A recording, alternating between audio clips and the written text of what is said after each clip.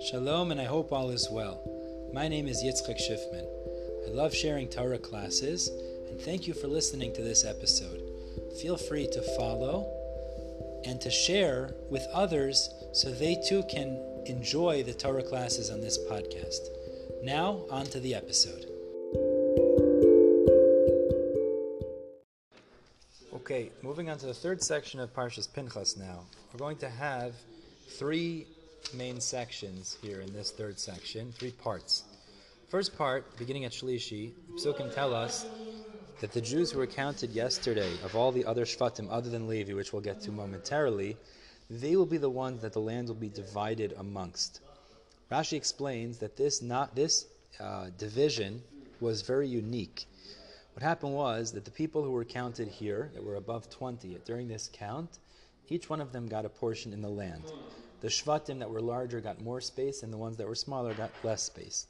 Once the people that were counted in this final generation that were going to go into the land were counted, those people received one portion. It was flipped back based on the number of Yotzei Mitzrayim. So as Rashi illustrates, that means that if you had two brothers that left Mitzrayim, one brother had 3 children, one brother had 1 child. So what would happen was the 3 children would get 3 portions. The 1 child would get 1 portion. That would flip back to the parents, the 2 brothers, and then it would be divided up amongst them, and then it would settle amongst the 2 brothers and their descendants equally.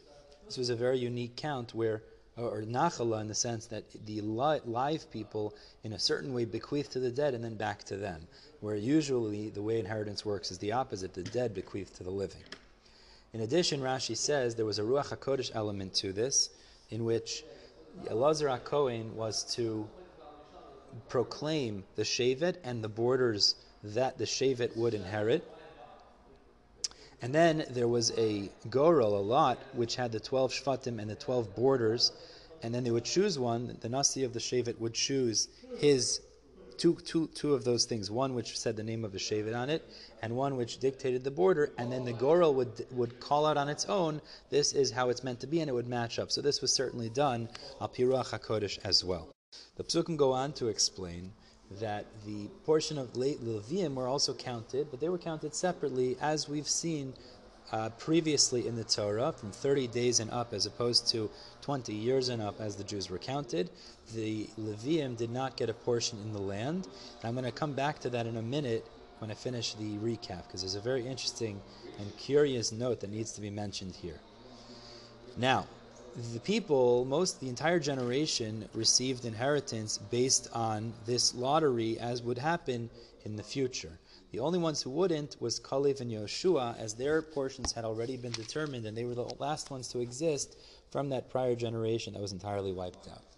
The second section here that the Psukim talk about, beginning with Perek Chav Zayin, is the story of the Benos Tzlafchaf. The Benos Tzlafchaf were descendants of Menashe, descendants of Yosef, and they didn't have any brothers. So they came in front of Moshe and Elazar saying the following argument. They said, if we're significant in terms of Yerusha, so then we should inherit land in place of the fact that we don't have any brothers. If we're not, so then our mother should do Yibum, and then we should at least have some inheritance that remains in the family.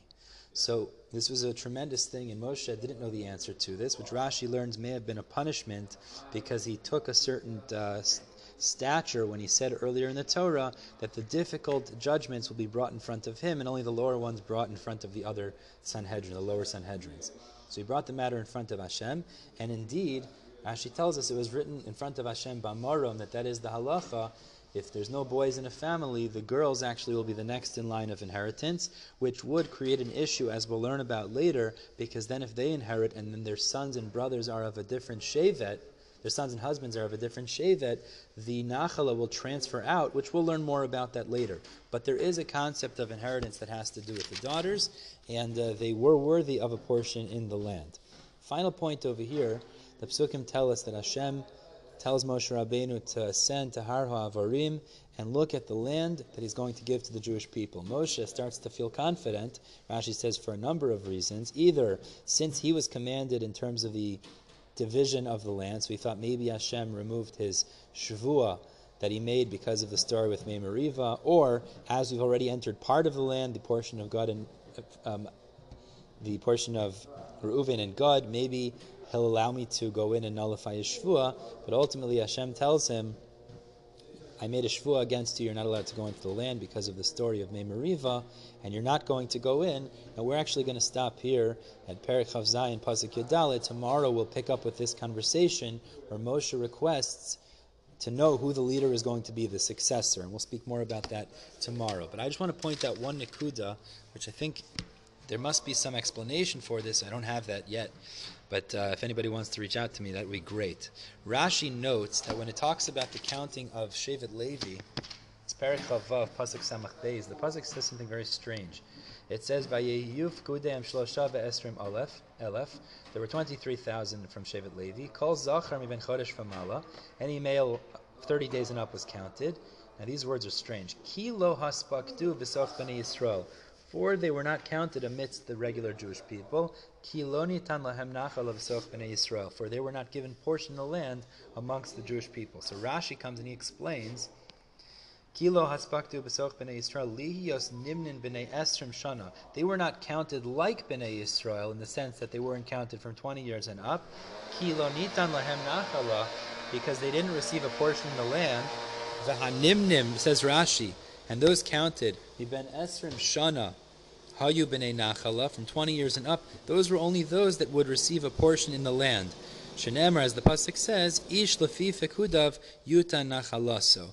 Rashi seems to be saying here, the pasuk is illustrating the fact that those who were counted from 20 years and up were only those that would receive a portion in the land. Since Levi was not to receive a portion in the land, they were not counted from 20 years and up, rather they were counted from 30 days and up, which seems to imply that there's a relationship between receiving a portion in the land and therefore being counted from 20 years and up. And since Levi didn't receive a portion, they were counted from 30 days and up. What is the relationship between receiving a portion in the land and therefore being counted from 20 years and up, and Levi, since they didn't, they only are counted from 30 days and up? I think there's probably some idea that emerges from here, but with this we will finish. Everyone have a great day.